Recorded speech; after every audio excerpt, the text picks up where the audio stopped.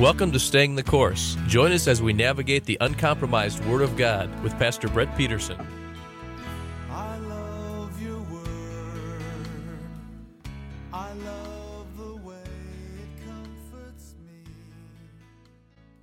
Well, so we're in Revelation chapter 2. We made it to the 7 letters to the 7 churches. And I believe we're going to find a message for all of us as we go through these letters.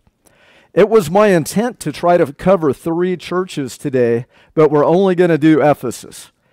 Because as I pondered and prayed about the church of Ephesus and their problem and what they did right, I discovered that I have found myself to be like the church of Ephesus. You see, Pastor Chris in his homily this morning talked about those that have left their first love. Man, we know all this stuff. Doctrinally, we are sound. Man, we're doing all these things, but where's the passion for Jesus that we once had? You see, that childlike faith that we all need to have, it's like, I know my dad is going to take care of me. And for me, sometimes every morning, Cindy comes in, she works across the hall from our office, but I'm there listening to worship music until I get to that place where I have a passion for God. Do you know what I mean? It's where you travail in prayer, where you seek the Lord with all your heart, and then He begins to fill you with His Holy Spirit, and you get that sweet fruit of the Spirit in your life. Well, Ephesus was a celebrated city. It's now in modern-day Turkey. It's about 40 miles south of Smyrna. It's a port city. It was quite large. The people there were very distinguished. Sometimes we think of people in Bible times as nomadic sheep herders, right? Do you ever picture that? But man, they were intelligent. They had banks. They had libraries. They had everything we have except technology and electricity. There's where it's located, right off the Mediterranean Sea. You can see Ephesus there, circled right there. Patmos is that little island just about 33 miles from the coast. Ephesus had a wonderful port. They also had a temple of Diana or Artemis. Who knows in Greek mythology who Diana was? Yeah, she was the huntress. And their temple was one of the 7 wonders of the ancient world. This temple was amazing. It took them 120 years to build it. It was completed 555 BC. That's old. Now think about how old that is. That's right around when Daniel was taken to Babylon in captivity. Right around that. It was a little bit older than that. But man, Antipater, a Greek poet, wrote, "But when I saw the sacred house of Artemis that towers to the clouds," can you picture it? "The other wonders were placed in the shade, for the sun himself has never looked upon its equal outside Olympus." Amazing the beauty and grandeur of this temple. That's an artist's rendering of what the temple would probably look like, and this thing was huge. Take a guess how big just the building is of that temple. 4 times the size of the Parthenon in Athens, the largest building in the Hellenistic world, 425 feet long by 220 feet wide with 127 marble columns. You know those big Corinthian columns that go up? 7 feet in diameter and 60 feet tall. They built it in a marsh because there were many earthquakes in the area. So they did it in a marshland where it would survive the earthquakes more, and they dug the foundation to bedrock and really built this thing huge. 120 years it took them to do it. I love the way the artist puts the way this thing might look. And look at the people there, compared to how big that is. One of the 7 wonders of the ancient world. Can you imagine Paul on those steps talking to the Ephesians, witnessing to the Ephesians? You think this house is good? Man, God's house is much better. Oh, man. I would have loved to see that. There's Artemis or Diana from Greek mythology. That's actually the statue, a copy of what they had in that temple. She's multi-breasted, meaning she was fertile, and she has little animals coming out of her stomach. These are all like horses and calves and all of that. Now, I want to ask you a question. These people were not stupid, but they worshiped an idol. Now, for me, I think that's ignorance in the biggest way. We went to Israel. We started a Bible college there for Calvary Chapel. And on our tours, if you've ever been there, many of the sites are Catholic religious sites. Have you been there? Okay. And here's the unfortunate thing. You pull up, we had a Palestinian driver. He was Muslim. By the way, he was telling me about his kids going to summer camp, learning how to shoot an AR and jump out of a window, come up shooting. Isn't that weird? To do what? Kill Israelis. They hated it. He hated Christians too, our driver. And he goes, why don't you go kiss the statue? All you Christians, you're idolaters. And I said, I will not go. I stopped going to the things. I was offended. I said, this is an affront. That's idolatry. Why would you venerate a statue and crawl up to it and kiss it and just adore a statue? But folks, people still do it. Hey, now we adore superstars, do we not? Hey, even Christian artists, oftentimes at the concerts, the people are, oh, he was so... Man, we should only venerate Jesus Christ. He's the only one that we bow down to. No one else. In Acts 19:34, it says, but when they recognized that he was a Jew, remember Paul was preaching, and the guys that made the little silver idols of Artemis and sold them were complaining, no one's buying our idols anymore. Man, Paul was converting the whole town of Ephesus. And they got mad at him, and they pulled some of Paul's companions. They figured out he was a Jew. Now note this. And a single outcry arose from all the people of Ephesus as they shouted for 2 hours. Think about that. Great is Artemis of the Ephesians. These people loved their goddess, Artemis, the great huntress of Greek mythology. This is where they actually went and drugged these guys that were with Paul to this great theater in Ephesus. Now note this, it seats about 25,000 people. That's a huge theater. Can you imagine? They would do plays. This is where they would assemble the Roman citizens to vote on various things and city business. This is the assembly. And by the way, church means what? Remember when we covered that? Assembly. Yeah, it's the same thing. Yes, ecclesia. All right. In 1 Corinthians 15:32, Paul was probably taken to this very spot and fought beasts because they would haul criminals and Christians right here. The whole group of 25,000 people would watch as the beasts tore the Christians and tore the criminals apart. Paul said this in 1 Corinthians 15:32, if from human motives I fought with wild beasts at Ephesus, what does it profit me? If the dead are not raised, let us eat and drink, for tomorrow we die. But indeed the dead are raised. Amen? Praise the Lord for that. But it's interesting. More than likely, Paul was right here fighting wild beasts, and he won.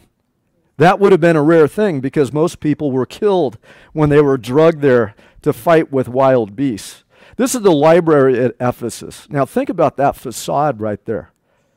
Man, this was an incredible library that held, they guesstimate, about 20,000 scrolls or books, but back then mainly it was scrolls that it held, of literature and all kinds of things. They had a library. See those little statues right there?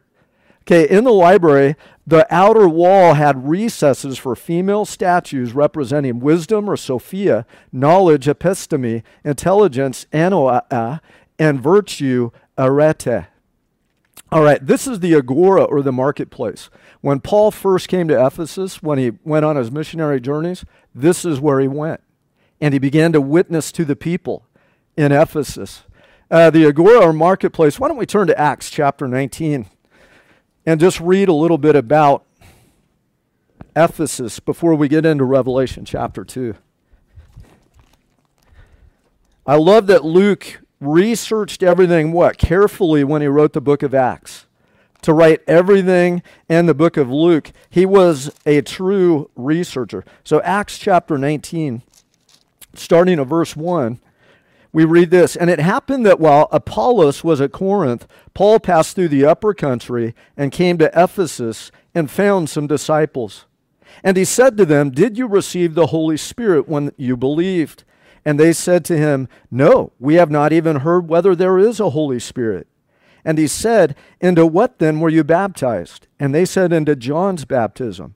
Paul said, "John baptized with the baptism of repentance, telling the people to believe in him who was coming after him, that is Jesus." When they heard this, they were baptized in the name of the Lord Jesus. And when Paul had laid hands on them, the Holy Spirit came on them, and they began speaking with tongues and prophesying. And there were in all about 12 men. Interesting that the first converts of Ephesus, the disciples that he found, there was about 12 guys.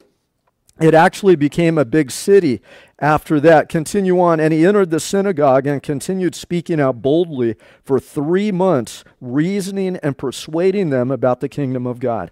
Here's the interesting thing. Church historians believe that John took Mary, the mother of Jesus, and they retired in Ephesus. So now there's a tomb in Ephesus you can visit that they say is John the Apostle's tomb. Remember when Christ was on the cross, he said to John, "Hey, John, behold your mother," and to Mary, "Mary, behold your son." "John, take care of my mom." Well, they say that they moved and retired in Ephesus.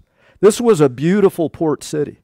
It was amazing, probably like maybe a Laguna Beach with the hills and all of that. Verse 10 in Acts 19. This took place for 2 years. What took place? Paul began to teach in the school of Tyrannus. So he found a school, and for 2 years he stayed in Ephesus teaching them theology. Now the amazing thing is this. Think about this.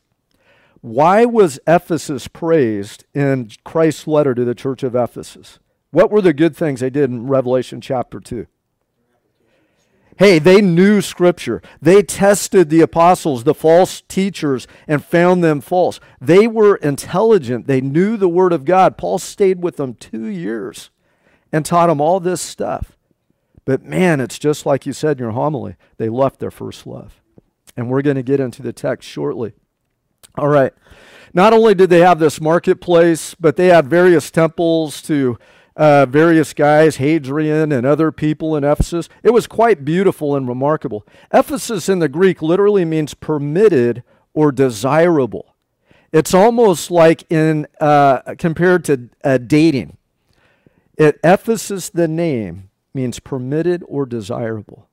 What we're going to do is figure out that the names of each church in the letters to the 7 churches have a significant meaning as to why Christ chose those particular churches. And we'll put it all together as we finish the letter in Revelation chapter 2. So let's go to Revelation chapter 2, starting at verse 1, and begin the letter to Ephesus. To the angel of the church of Ephesus. Remember, we covered that in depth. Angel means messenger. I don't think it's a literal angel because God doesn't have to write them letters as far as I know, but pastors, he does. Typically, a messenger is the pastor, the apostle, the one in charge of the church. So Christ is holding the pastors responsible for preaching the word of God. Amen. Amen? In the pulpits across this nation and world, folks, we need pastors that teach the word of God again. Not ideologies, not 3 steps on to how to feel good. Hey, the 7 stars, what does he say? To the angel of the church of Ephesus write, the one who holds the 7 stars. What were those again? Revelation chapter 1, verse 20. The pastors. Yeah, the stars are the pastors. The churches are the golden lampstands.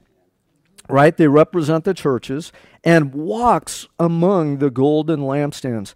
It's interesting that in the throne room of God right now in heaven, Christ is at the right hand of God the Father making intercession for the saints. There's one mediator between God and man, Jesus Christ. Not your pastor, not a priest, not anyone else. You go directly to God through Christ.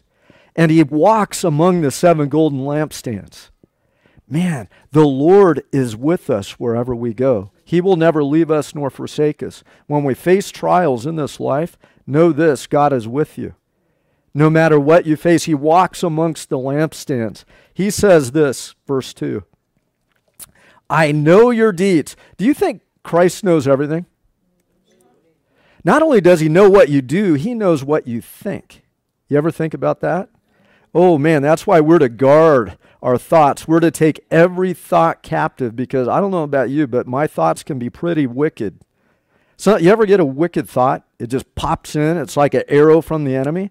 Man, I take that thought captive. I take it captive to what? How does that end? Obedience to Christ. It's about obedience. Amen. Hey, this church, let's just read it. Verse 3. Let's verse 2 again. I know your deeds and your toil and perseverance, and that you cannot tolerate evil men.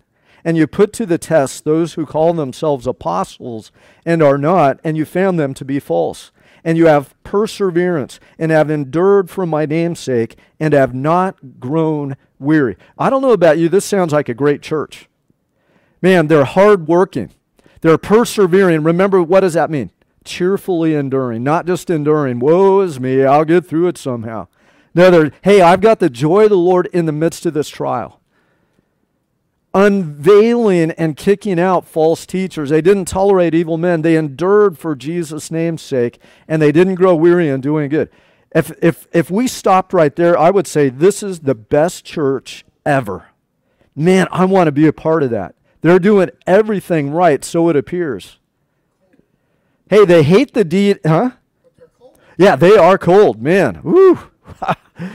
And they hate the deed of the Nicolaitans. Skip down to verse 6. Yet this you do have, that you hate the deeds of the Nicolaitans, which I also hate. Does God hate anything? Can we say he hates sin? Loves a sinner, hates sin. It says here that they hate the deeds of the Nicolaitans. Now, what are the deeds of the Nicolaitans?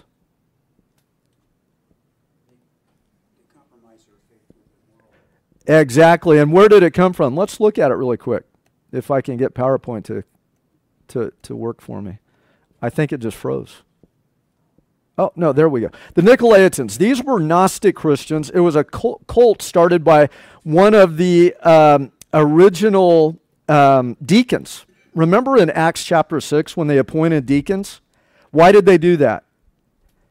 The apostles said it's not good that we wait tables and do all this. We need to spend our time studying the Word of God and teaching the Word of God and making disciples. So they appointed deacons, men full of the Holy Spirit and faith. And Nicholas was one of those deacons. Acts chapter 6, verse 5. The statement found approval with the whole congregation, and they chose Stephen, a man full of faith and of the Holy Spirit, and Philip, and Prochorus, and Nicanor, and Timon, and Paramenes, and Nicholas, who started the cult of the Nicolaitans. What was that cult like? I tell you what, hold on, we'll get there. PowerPoint's not having fun today. Maybe I can click that. It actually just froze. Let me shut it down and restart it. Let's close in a word of prayer, shall we? I know you can preach without that. Oh, yeah. No, I can. But there's some cool stuff I got in here, I think. All right, so shoot, forget it. We'll forget the PowerPoint. It's totally froze.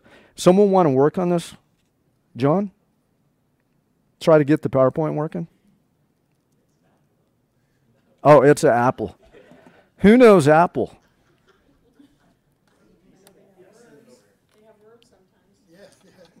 That apple has a worm in it. Yeah, it's got something. All right, thank you, Kevin. All right, let's continue on. Where did we leave off? Verse 6? And that this I have against you, that you hate the deeds of the Nicolaitans. Now, what they did is abuse grace. And so the Nicolaitans, they were Christians. But they said, once we're saved through faith alone, we can do whatever we want. So this cult, not only would they go to the temples of idols like Artemis and eat in the restaurants, you know, most of the restaurants there were associated with the temples. So they would sacrifice bring their sacrifices and wine libations, all of that, to the temple. They would barbecue it, and they had a restaurant downstairs where you could eat. Do you know Paul liked to eat in that restaurant? He said, man, I can eat anything, but if they tell you it's sacrificed to an idol, then don't eat it, remember? The Nicolaitans said, not only can we eat meat sacrificed to idols, but we can actually worship the idol because we're saved by faith alone in Jesus Christ. John 3:16, right? For God so loved the world that whosoever believes will not perish but have everlasting life. We believe, so now we can do whatever we want. More than that, they got to the point where they were literally, you know, early Christians were accused of having orgies. Probably from the Nicolaitans, because they would share their wives with one another. Wow. Thank you. Okay, it'll work. I'll preach while we log on. Thank you so much, Kevin. All right. Hold on. Let me just input my password. Okay, that's coming on. All right. I do need... Don't open that. Isn't it great? Commercial breaks. All right, so let's go back where we were. What did they do good? Verse 2 again. I know your deeds, literally in the Greek, that's labor. How many of you love to labor for the Lord? You know, it's the idea that we need to be doing things to build God's kingdom. We need to be witnesses and ambassadors when we walk about this life. I know your labor and your toil, and toil there is to labor to the point of exhaustion. It's, man, you're working so hard to the point of exhaustion. You feel like you can't go on, but you're pushing on, and you're persevering, and you cannot tolerate evil men, and you put to the test those who call themselves apostles and are not, and you found them to be false. And you have perseverance, you're enduring for my name's sake, and you don't grow weary. But I have this against you, verse 4. You have left your first love. I don't know about you, but I need that emotional love for God. That connection. Intellectually, I believe. Intellectually, I study this book every day. I declare the gospel everywhere I go, every opportunity I have. But emotionally, am I connected with God? I like when Pastor Chris says, my heart is so knit with Christ that I can't exist apart from Christ. We need that emotional attachment. You know, in our marriages, as Christians, we need to go back to our first love, our spouse. And I don't care about girlfriends in high school and all of that. Your first real love is your spouse. Amen. And we need more than that intellectual connection. We need that spiritual and emotional connection with our spouses. Amen? We need that passion for each other, and we need that passion for God. These people did everything right, but they left their first love. Verse 5, here's the remedy. Remember, therefore, where you have fallen, and repent and do the deeds that you did at first, or return back to doing good. Or else I'm coming to you and will remove your lampstand out of its place unless you repent. 3 things there. What does he say to do? What's the solution if you find yourself weary of following God this morning? Remember from where you have fallen. The homily did a good job of making us remember that, Pastor Chris. Repent, and what's repentance? It's turning away, completely doing a 180. I'm doing this, it's displeasing to the Lord. I am going to stop that and pursue something else. You see, you need to replace a bad habit with a good habit. Amen? Repent and do the deeds you did at first. Now, it's interesting that he says, do the deeds you did at first, when he just gave us a whole list of all the deeds that they did. So what are the deeds they did at first? Yes, so they were fully connected to the Lord in a much better way, right? When you first became a Christian, I want to ask you a question. Did you have a passion for God like no other? I remember growing up, for me, I grew up in church. And so I always had a passion for God from my first memory. But when I was 6 years old, my parents were counselors at a Christian camp. Your parents ever do that? And they would bring me. It was a high school camp. I was in the back coloring, right? I was a good kid. I didn't make a lot of noise, so I was just coloring. And the evangelist was up there, and he goes, I don't care if you've been raised in church. If you haven't publicly confessed Jesus Christ as Lord and Savior, you will burn in hell. Okay, this was fire and brimstone church. No doubt about it. I'm coloring, and I'm like, huh? What? What? And he goes, you need to come up here right now and publicly confess Jesus Christ is Lord, and then you'll be born again, and then you're truly saved. Until then, you're not saved. I guess he just wanted a lot of kids to come up. I don't know. He was scaring me to death. I tug on my mom's dress. Remember back then, ladies couldn't wear pants to church. Do you remember that? Had to be dresses, and they had to have a scarf or a hat, a head covering back then. Do you remember those days? Yeah, in the 60s and 70s, it wasn't until the 70s that women stopped wearing the hats and the scarves in church. Before that, every church in the world, women wore hats up until the mid-60s, early 70s. Isn't that amazing? Do you remember? I remember when the church had their hat burning. We don't have to obey 1 Corinthians chapter 11 anymore. Hey, we don't need a head covering. Remember that? Okay. Research it. It's really fun. It's kind of cool. Okay, the PowerPoint's coming back up. That's good. All right. Bear with me. Just a minute. And there it is. Dun, dun, dun. All right. Is it working? Did the TV go off? Did it come on?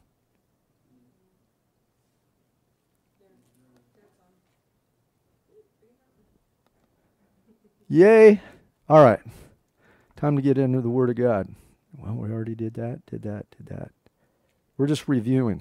Remember all that stuff?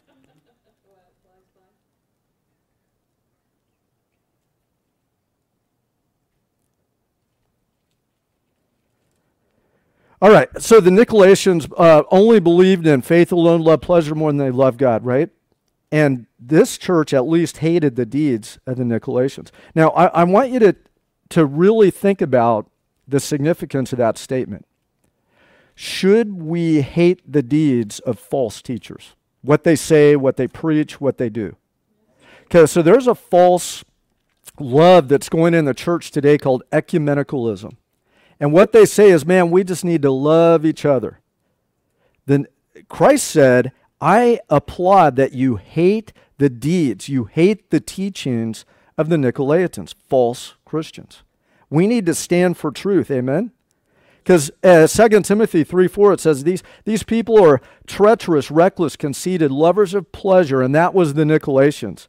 It's funny that Nickelodeon, that channel for kids, I believe came the name from this, because Nickelodeon, Nicolaitan began to become the meaning, lovers of pleasure.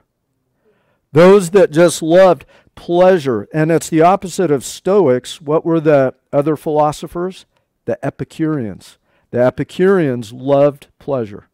It was all about pleasing yourself in the flesh. Holding to a form of godliness, and that was the Nicolaitans. Although they've denied the power of the Holy Spirit, avoid such men as these. So the problem, they left their first love. And it's interesting, the consequence is this.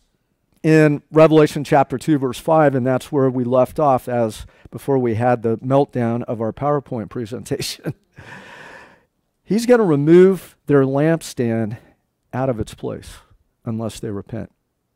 Now, I told you that the 7 letters to the 7 churches not only represent 7 literal churches back in now modern-day Turkey, but every church of every age will fit one of these churches. Are you with me?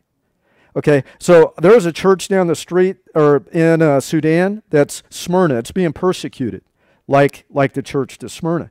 There's a church now like here that, man, we're knowledgeable, we're doing everything right as a church, but maybe we've left our passion for God. We need revived. You see, revival used to sweep the church. What is it? When you re-engage that, reignite your passion for God. Man, when he shines bright, church will die. What about individual Christians? Now, let me preface this with this. I believe that once you are saved and a true child of God, there's no way you're going to go to hell.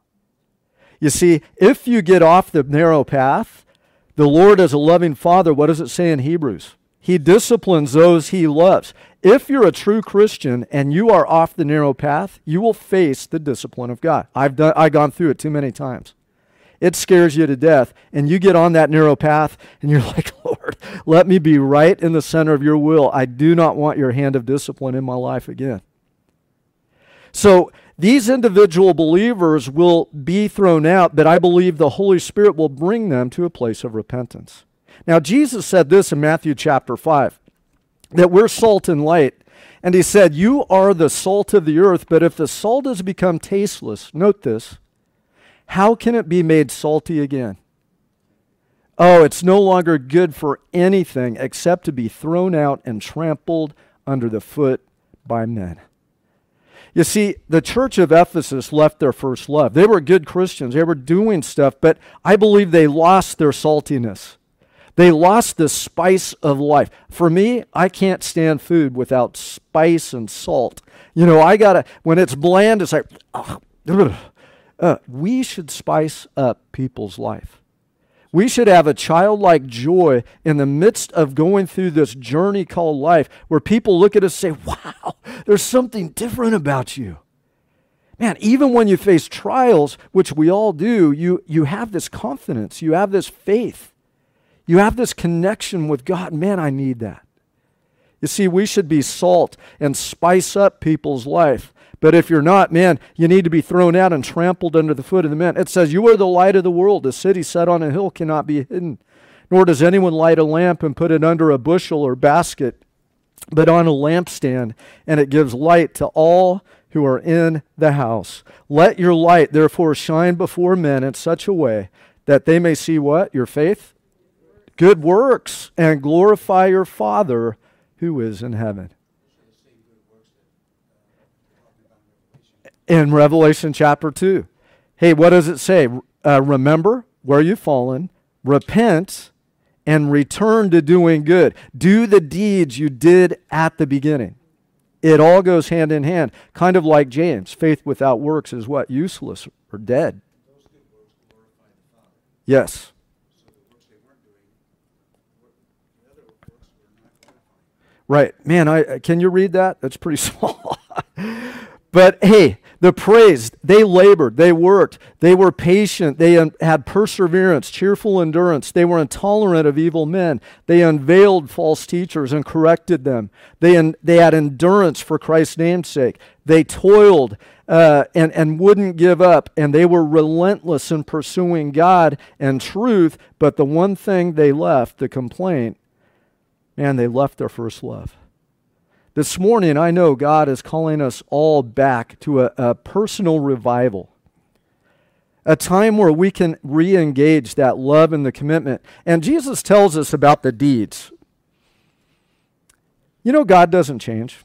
He's the same yesterday, today, and forever. And you know that New Covenant theology is peppered throughout the Old Covenant literature. Abraham did what? Had faith in God, believed God, and it was accounted unto him as righteousness. That's New Covenant theology.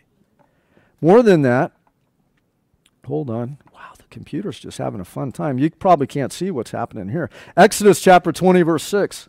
It says, but showing loving kindness to thousands, is that grace and mercy? Oh yeah, absolutely. Who do what? To those who love me and keep my commandments.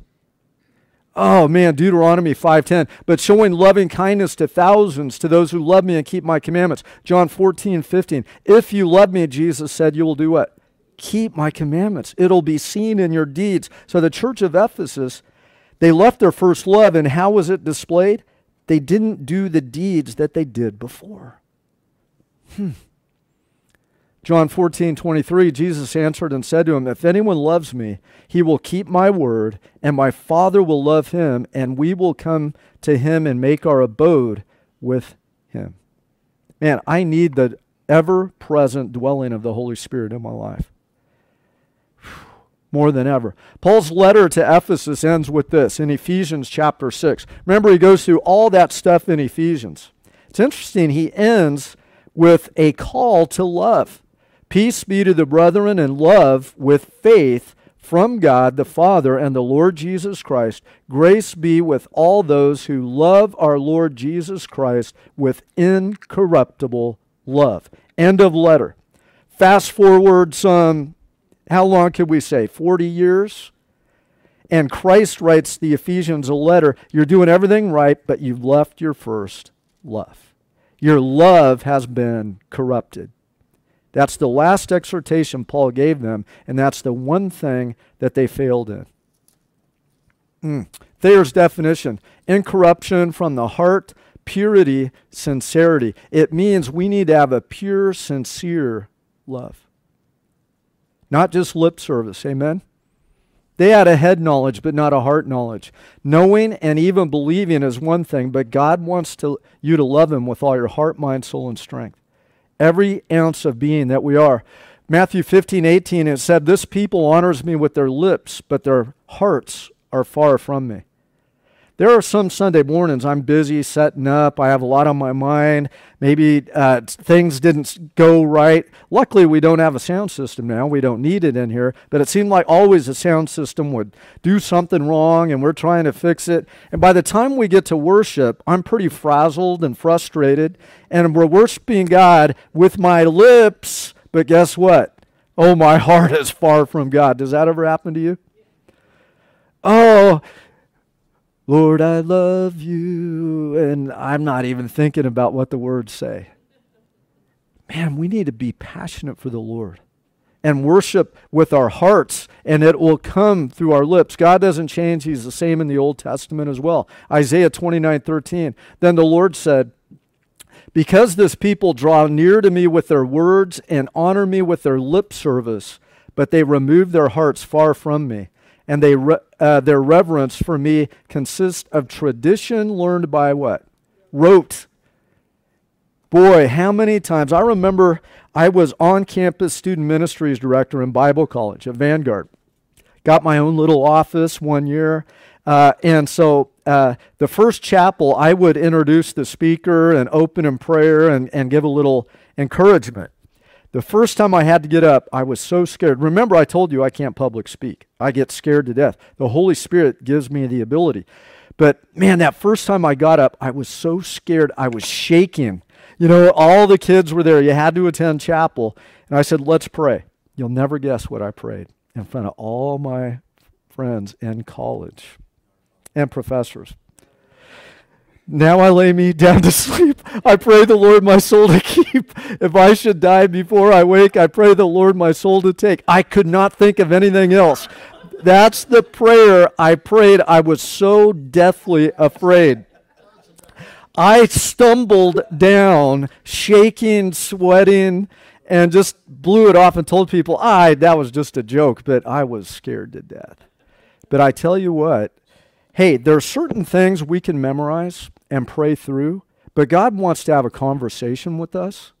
Could you imagine if your children, every time they called you, just said the same thing over and over? Oh, Father, thank you for providing me a home, and I need money. In your mom's name, amen, because they always appeal to mom or dad. One of us is the easy one, right? In every family. One's the hard one. You're not getting a dime. The other one's like, how much do you need? And they're slipping it under the table. Oh, goodness gracious. Where was? Oh, yeah. Man, God wants sincere hearts. Amen? That worship in spirit and in truth. Not just saying words that are memorized like many in Catholicism do today. You have this liturgy and you memorize it, and so many people, it's drudgery. It's just the same thing over. There's no heart. There's no passion. That's why Jesus said in Matthew 6:6, but you, when you pray, go into your inner room, close your door and pray to your Father who is in secret, and your Father who sees in secret, what is done in secret will reward you. Remember war room? You guys, you're putting together a war room. You have a place to go pray. And then he said this, and when you are praying, do not use meaningless repetition. They honor me with their lips, but their hearts are far from me. When I pray the Our Father, I do, Our Father who art in heaven, hallowed be thy name.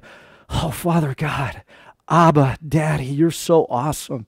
Your name is hallowed. Jesus, it's in your name that I have strength. It's in your name people are healed and lives are changed, and I glorify him. And then I go to the next line, and I pray from my heart, and the next line. Does that make sense? When people have a hard time praying, that's what I encourage them to do. Pray through the Our Father. Man, Our Father, hallowed be thy name. Worship God for a minute. Thy kingdom come, thy will be done. Man, one day Christ is going to rule and reign on this earth for 1,000 years. Let thy kingdom come. Oh, it's not here yet. Let thy will be done on earth even as it is in heaven. What does that mean? We live in a fallen world. I believe sometimes, and I know this is crazy, but Christ wouldn't have us pray, let your will be done on earth just like it is in heaven, if there are some circumstances where the enemy comes to steal, kill, and destroy, but Christ came to give us life and that more abundantly, where maybe his perfect will isn't done. Do you know when you sin, it's not God's will for you to sin? Every time you sin, you are out of God's will. Do you agree with that?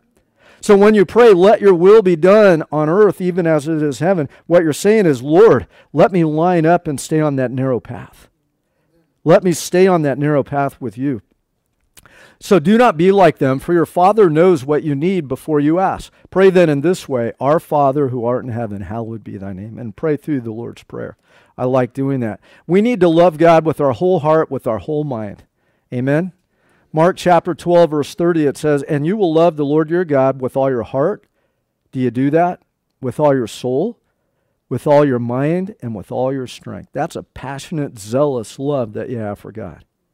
I remember when I first met my wife, I couldn't stop thinking about her, couldn't stop talking about her. I wanted to tell everybody about her. I found the love of my life. I know it's God's will. I was so excited and passionate. Oh man, today maybe I need to return to my first love as well. Amen? You see, not only spiritually, but relationally, we need to be passionate lovers. We need to be people that love with our heart, not just lip service.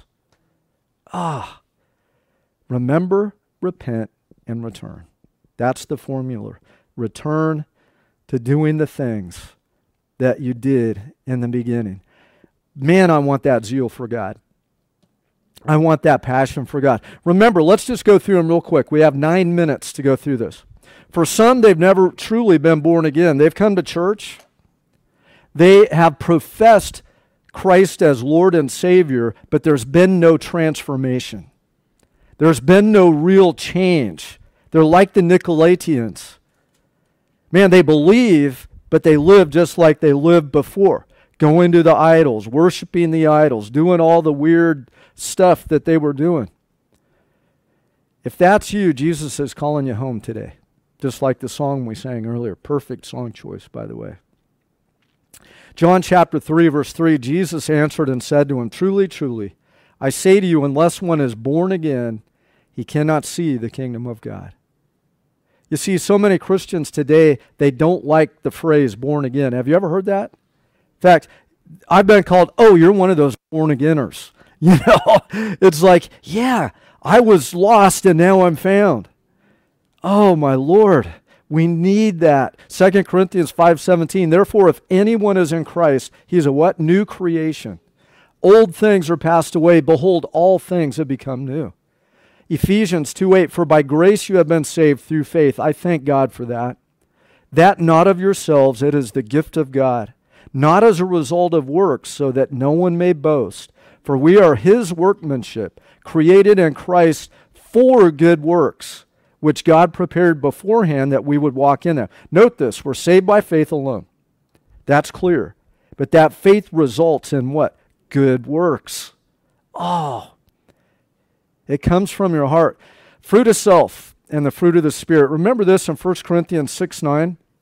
Or do you not know that the unrighteous will not inherit the kingdom of God? Do not be deceived, neither fornicators, what's that? Any sexual expression outside of marriage. Okay, that could be pornography, that could be premarital sex, that could be whatever expression outside a marriage bed between a man and a woman. Now, this is important. Do not be deceived. Neither fornicators, nor idolaters, nor adulterers, nor effeminate, nor homosexuals, nor thieves, nor the covetous, nor drunkards, nor revilers, nor swindlers will inherit the kingdom of God. They are filled with the fruit of the world. And I tell you what it brings: anxiety, anger, worry, frustration, jealousy, selfishness, narcissism, depression, all that good fruit of the world. I told you before, but I grew up in church. I loved Jesus with all my heart. He was my best friend growing up. And I never experienced depression until I went to Bible college and started experimenting in the world. I was never depressed a day in my life. I was never anxious. I never worried. I knew God had my back. He went before me. It was like I really was living with the fruit of the Spirit that came from God. But the minute I started to fall away from the Lord and I left my first love and I began to experiment with the world, here's what I found. The only time I had peace was when I was doing bad things in the world. In church, I was miserable. You know, the hound of heaven, the Holy Spirit, the conviction. It's like I was miserable in church, and all of a sudden I got to a point where I was about to drop out of college, and I still believed in God. I couldn't deny that. I know God. When I was called into ministry in the Spirit, I walked before Him. There's no way I can deny that. I know that's more real than this. But it's like, Lord, I have to just back away from church, from ministry. I am going to live in the world, and I quoted Scripture to God to justify it. Guess what Scripture I quoted? Remember not the sins of my youth. And I said, Lord, I have no youthful sins. I have been perfect, Assemblies of God, Baptist, preaching, living for you. I haven't really sinned. You know, I literally, on the way to school one time, I'd always use my lunch money to buy candy. I know, parents, if you're watching. And I would eat candy. It helped me get through the school. I guess I had ADHD. If I had candy, I was okay. I could sit in class. If I didn't, I'd be like drawing and, just going crazy. But I forgot to pay for it. And I remember I walked up to school and I reached in my pocket at my locker and I was arranging, okay, first period I can eat these pieces of candy, second period these. I was arranging it. It was, it's perfect.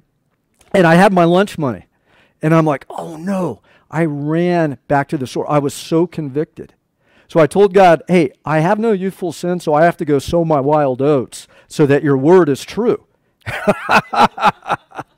So I began to experiment in the world. But I grew up very legalistic. Any of you grew up in a legalistic church? I couldn't dance, couldn't go to the movie theaters, couldn't do nothing.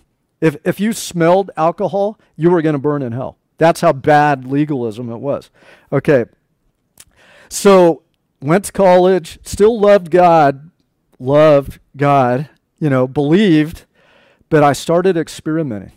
And I got to the point where I was so miserable. All of that stuff of the world produced the fruit of all of this. And I became the opposite of the fruit of the Holy Spirit. I remember one night, and many of you know the story, and I'll just make this quick. I was about to move in with this girl in Newport Beach. I was witnessing on the pier. And I was going to drop out of Bible college and move in with this girl. I'd started dancing and all of this. And all my roommates were gone. We had a condo. We all rented, and I was upstairs, had a balcony with a slider. And I made sure the place was locked. I don't know why. I was a little freaked out. They were gone. But I go to sleep, and I wake up, and the sliding glass door was open, and the wind was blowing in, and it was foggy outside. And I just thought, that is so weird. So I shut it. I locked it, get my big Bowie knife, get my shotgun, go through the whole condo. No one's there. Go back to bed. Woke up again, and it was evil. Have you ever felt evil? Okay, that's what filled my room, and the door was open again. I remembered if I said something, the evil would have to flee, right? Okay, in Jesus' name, if I do. I couldn't remember even the concept of God, the name God, the name Jesus. I thought if I sing this song, they have to go. They can't stay. All I could think of was Hell's Bells, AC/DC. Just, okay, all of this. All good was gone from me. Literally everything good was literally gone. I could not even think of the concept of God. And this evil said, the only way to end this is to kill yourself. I was never suicidal in my life. Take the Bowie knife, the thing told me, fill your ribs right in between, put it there, and jab it in and go up. Okay, this is what the thing said to do. I'm laying there, it's like I have to do it. It was pure evil. I remember all of a sudden Jesus came out of my mouth. I threw the knife, the evil left, and as clear as, even though it was inaudible, it was audible, this thought. It said, if you abandon me now, this is where you're going to end up. Guess what I did? I got on my knees, I wept, I repented, and I returned to my first love. Folks, the world promises you everything, and it leads to suicide. That's the ultimate goal of Satan. We need to run to the Lord. The fruit of the Spirit. Remember this in 1 Corinthians 6:11. He goes on to say, hey, such were some of you. What? All of that. Man, adulterers, homosexuals, effeminate. Such were some of you, but you were washed in the blood of the Lamb. Like the song we sang this morning. Oh, but you were sanctified. You were set apart by God. He has a purpose for your life. He wants you to return to your first love. And you were justified just as if you never sinned in the name of the Lord Jesus Christ and in the Spirit of our God. And we know the fruit of the Spirit. Oh, it's so good. This is what we need. Love, joy, peace. Galatians chapter 5, verse 22. Patience, kindness, goodness, faithfulness, self-control, gentleness. Against such things there is no law. So remember, then we repent. And repentance is realizing that we've blown it. I don't think I've met too many Christians that thought they were perfect. But I remember a time in Bible college after the event I just told you about. I tried to live a sinless life. Have you ever tried to do that? Every hand should go up. Every hand should go up. We should try to live a sinless life. We will fail, no doubt. But should we not try? Remember the Nicolaitans. They just gave up.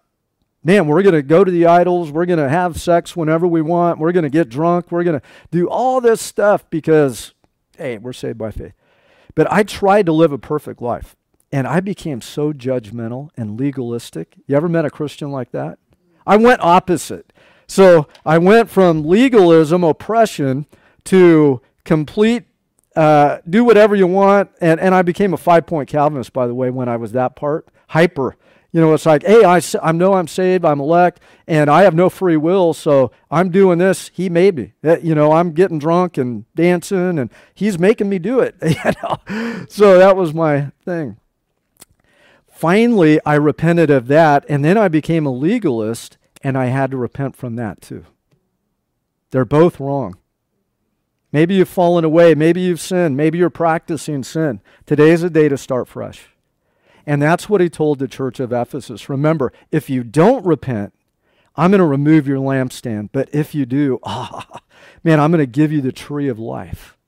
You're going to be able to partake as we end the letter to Ephesus. It's when we appropriate God's forgiveness and the newness of life that he wants to give us. This morning we need that. Every day we need that because we blow it every day. Amen? It's a new beginning. If you're a golfer, you could call it a mulligan. I love mulligans. Back when I golfed, that was so good. It'd be like, mulligan, yeah, I'm doing it again. I did that a lot. You know, a ball would go in the water. I'm mulligan. You know, it's like God's grace. It's good. Remember, repent, and return to the deeds that you did in the beginning. Man, the Lord wants a passionate people that love him with all their heart, mind, soul, and strength. May we be that passionate, zealous people for God. Amen. And restores my soul, satisfies my need. Thank you for listening to Staying the Course with Pastor Brett Peterson. If you would like a copy of this message or would like to submit a prayer request or comment, contact us at 949-888-5777 or email us at info@ccbcu.edu. God bless you as you seek and serve Him. Remember, stay the course, and we'll see you next week.